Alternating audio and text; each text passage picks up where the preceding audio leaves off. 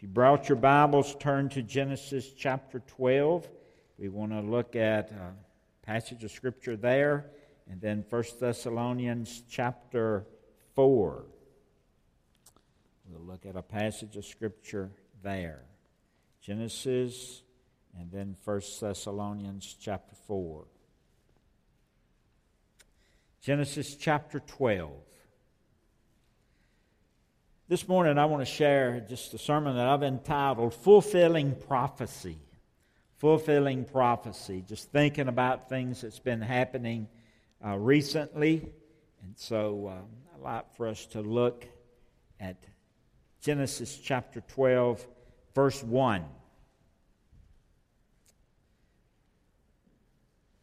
Now the Lord has said unto Abram, Get thee out of thy country and from thy kindred and from thy father's house into a land that I will show thee. And I will make of thee a great nation. And I will bless thee, and I'll make thy name great. And thou shalt be a blessing. And I will bless them that bless thee, and curse him that curseth thee. And in thee shall all families of the earth be blessed. Now, the majority of us are aware of this series of events that have been happening in our world in the most recent days. Just to call your attention to a few, remember the Malaysian airliner that vanished from off a radar and has not been located.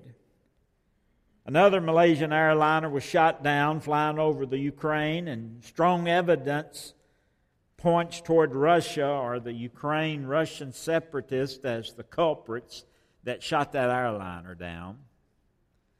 And then ISIL, a radical militant Muslim terrorist group, has taken over 1/4 of the country of Iraq, including the second largest city, which is the city of Mosul. They've persecuted and murdered thousands of Christians, have given them a deadline to either renounce Christianity, to pay a tax, or to be put to death. In 1983, there were 60,000 Christians in Mosul. And as of yesterday, there were 0.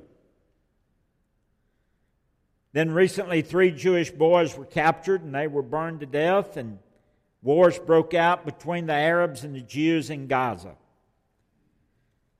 To some, it appears that these current events are just a winding down of the world as we know it. To those who have rejected biblical prophecy in the past and just the simple teaching of God's Word, just please remember that prophecy is divine, really the divine security system to alert us ahead of time of pending events that are on God's calendar. Now, there are 4 reasons for studying what God has said for centuries through the prophets. First of all, prophecy reveals the purpose of God. His Holy Scripture is His way of communicating to us. Prophecy demonstrates, secondly, the ability to know the future. Nations rise and fall, but at His design, at God's design. God literally is on the throne of every nation. He determines the life of nations. Then third, prophecy is absolutely accurate. That's why we should study prophecy. Peter had read the writings of Zechariah and Isaiah and Daniel and other prophets. He'd been an eyewitness to the fulfillment of the coming of Jesus Christ. In 2 Peter chapter 1, verse 19, listen to what God's Word says. I think it's on the screen there. We have also a more sure word of prophecy, whereunto you do well that you take heed, as unto a light that shineth in a dark place until the day dawn and the day star rise in your hearts. Knowing this first, that no prophecy of the Scripture is of any private interpretation. For the prophecy came not in old time by the will of man, but holy men of God spake as they were moved by the Holy Ghost. So Peter knew that the prophecy, he was an eyewitness, but he knew how important prophecy was, because at times eyewitnesses sometimes get it wrong. But when God speaks, His communication is totally perfect. His word is never wrong. You can bet your eternal soul on the accuracy of biblical prophecy.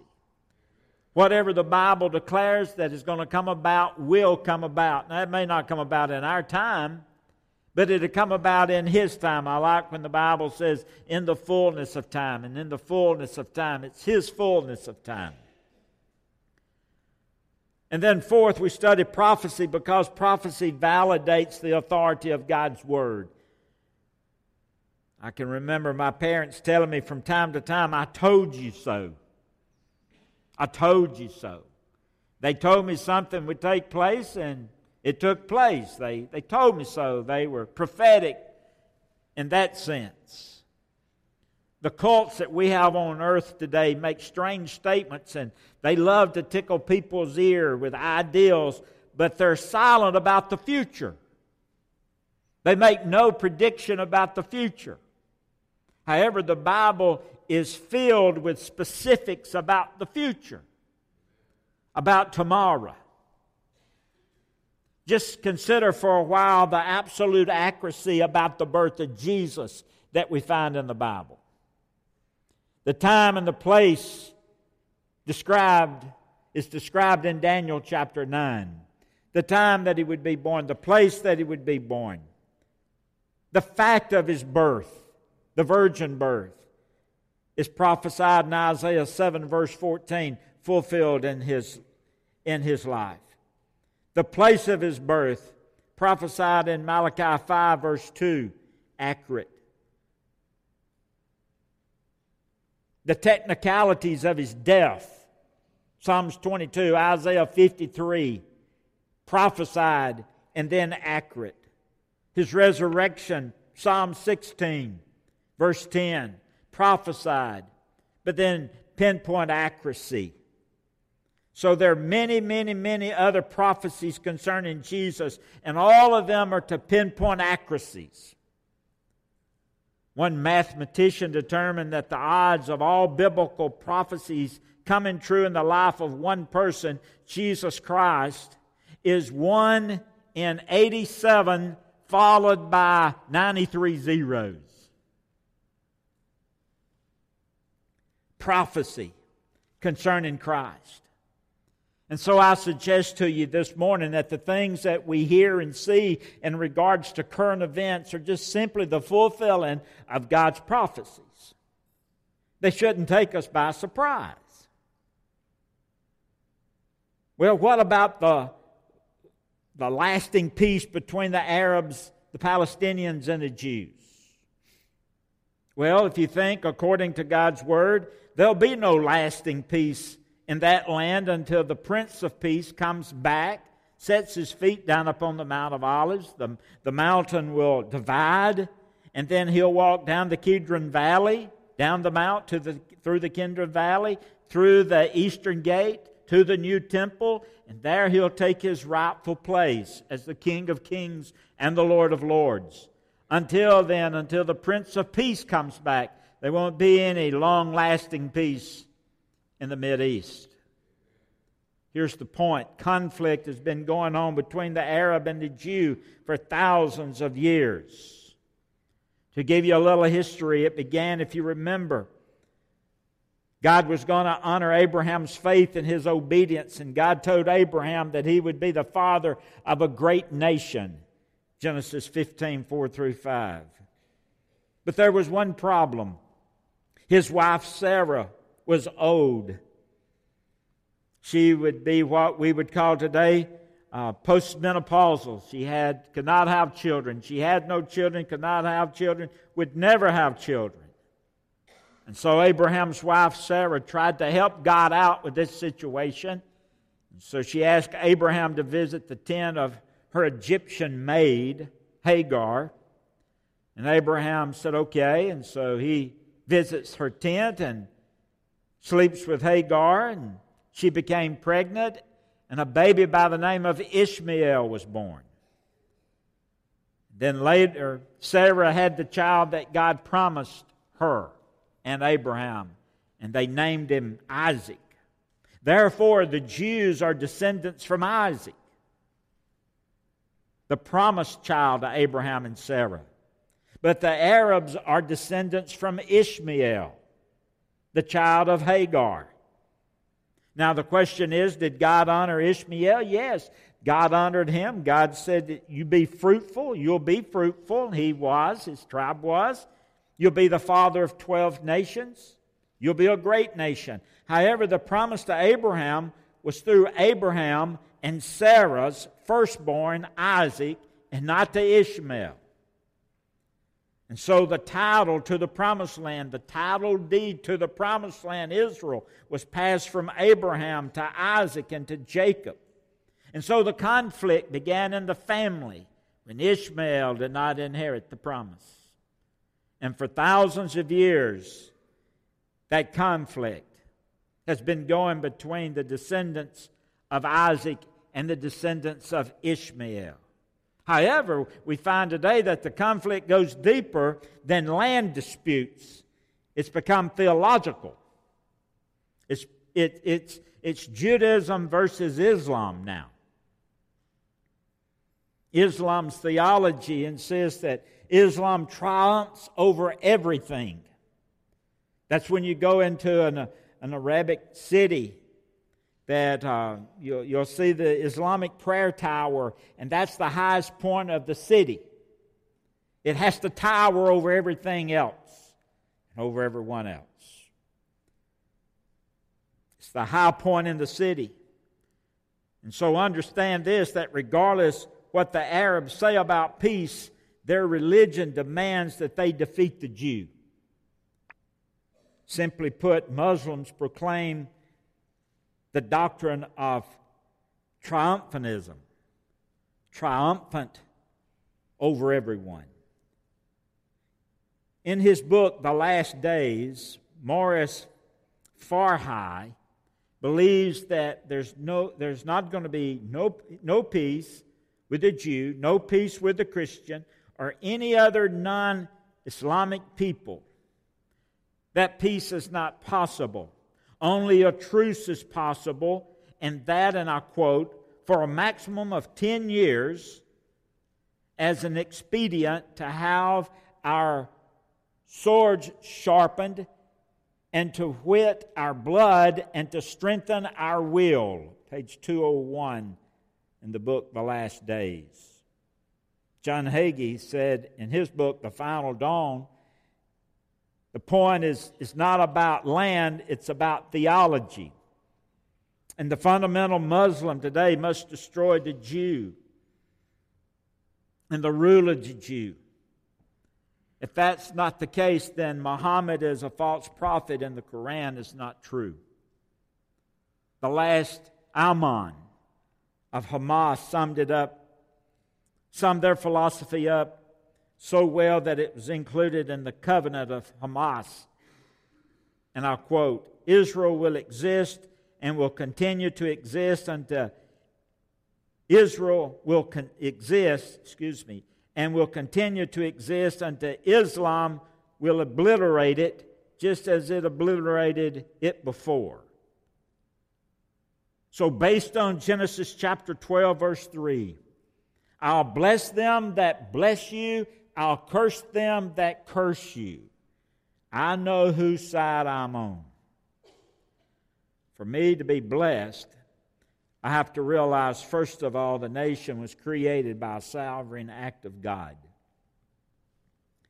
All other nations created have been created out of war. Our nation was created out of war. Israel was was intentionally created by God. He created the earth, and He can give it to who He wants to. So in order for me to be blessed, I have to understand that the nation was created, Israel was created by a sovereign act of God. To be blessed, God established Israel's national geography boundaries. A landline was drawn by God Himself. God is the divine surveyor for Israel. For me to be blessed, I have to understand that Israel has a spy in the sky. Psalm 12 verse 4 says, "He who keeps Israel neither slumbers or sleeps." God has His eye on Israel. To be blessed, number 4, prosperity or punishment depends on how we treat Israel. Genesis 12 verse 3. "I will bless those that bless you, and I will curse those who curse you." How hard is that for us to understand as America? Here's the point. God simply smiles on the friends of Israel, and they enjoy His favor. However, God will answer every act of anti-Semitism with harsh and final judgment to those that abuse Israel. The quickest way for any nation to get on God's good side is to stand with Israel at their time of need. If we do, we'll be blessed. If we don't, we'll be cursed. Example, Egypt. If you remember, Egypt had several slaves, almost 3 million Jewish slaves. God wanted them to go to a place to worship Him. Egypt refused to let them go. And finally, Pharaoh said they could go, and they left because of the harsh treatment in the past of the Egyptians. All of a sudden, the entire army was destroyed. The Amalekites destroyed. Exodus 17, verse 8. He wanted to start war with Israel. Exodus 17, 14 through 16. Because of their behavior with Israel, God made a promise that the entire nation of the Amalekites would be completely wiped out. And they were. 1 Samuel 15, 2 through 3. England, cursed. Hitler, cursed. Stalin, cursed. Spain, in 1492, when Columbus set sail, Queen Isabella spoke an edict of expulsion and expulsed 850,000 Jews. John Phillips said in his commentary, "Not until the coming of Hitler did the Jews suffer such widespread persecution as they did in Spain." And Spain went from a major power to an unheard of nation. I wonder if America will be added to the list that I just mentioned. You know, it's not that we must agree politically on everything, but we better not make life grievous for God's people. That's the point. Prophecy is important. It reveals God's purpose. It demonstrates God's ability to know the future. It's absolutely accurate. It's specific about tomorrow. But did you know that the next event that's scheduled to take place on God's prophetic calendar is the rapture of the church? Look, if you will, at 1 Thessalonians chapter 4. 1 Thessalonians chapter 4, familiar passage. We should have that on the screen for you in just a moment. 1 Thessalonians chapter 4, verse 13. Paul said, "I would not have you to be ignorant, brethren, concerning them which are asleep, that you sorrow not." You know, the word sleep there refers only to the Christian as a time of death. It doesn't refer to the lost person. Any place in the Bible is death. But it refers to the Christian. Because after a while, after a short time, After our eyes close, when we open them again, we'll be in the presence of the Lord Jesus. He said, I wouldn't have you to be ignorant concerning those which are asleep, that you sorrow not, even as those that have no hope. For if we believe that Jesus died and rose again, even so them also which sleep in Jesus will God bring with him. For this we say unto you by the word of the Lord, that we which are alive and remain unto the coming of the Lord shall not prevent them which are asleep. For the Lord himself shall descend from heaven with a shout, with the voice of the archangel and the trump of God, and the dead in Christ shall rise first. Then we which are alive and remain shall be caught up together with them in the clouds to meet the Lord in the air, and so shall we be with the Lord. Wherefore comfort one another with these words. Let me just say, it's going to get a lot worse for the Jew in the days and the months and the years to come. However, for the believer, we're getting ready to lead this world. Not for the hypocrite, the pretender, not for the person who has just a religious background, but one who has had a new birth experience with Christ. Not for the earth dweller, who everything that he enjoys or she enjoys is found upon this earth. You think you were shocked when 200 plus people became missing from an airplane. Just wait until there's thousands and thousands and thousands all over the world missing, because Jesus came and he took them with him. Friend, listen, if you want to meet him in the air, you have to meet him at the cross. You have to ask Christ to forgive you and to come into your life and save you. You have to trust him and him only for your salvation. It's too big a gamble to think, hey, I may be going to heaven, or, if I'm lucky, I'll be going. It's not that. You've got to know you're going, and you can know you're going.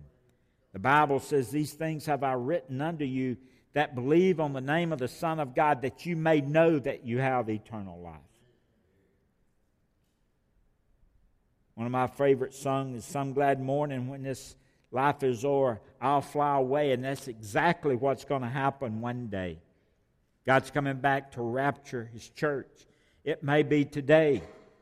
It may be tomorrow. Let's just pretend that in the morning you get up early and you're doing your devotion. It's 6 a.m. and you're having your quiet time. And at 6:01 you say, Lord, I'm just so tired in this old world. Just come, Lord Jesus, come. And then at 6:01.2, the Father turns to the Son and he says, Jesus, go get my children. And at 6:01.3, you hear a great trumpet sound.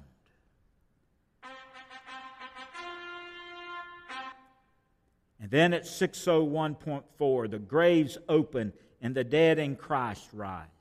And then at 6:01.5, those who remain shall be caught up in a moment, in the twinkling of an eye. In a moment, in a twinkling of an eye. Some will be taken, some will be left. The point is, are you ready for that prophecy to be fulfilled? That is the next thing to happen on God's prophetic calendar. Let's bow our heads for prayer.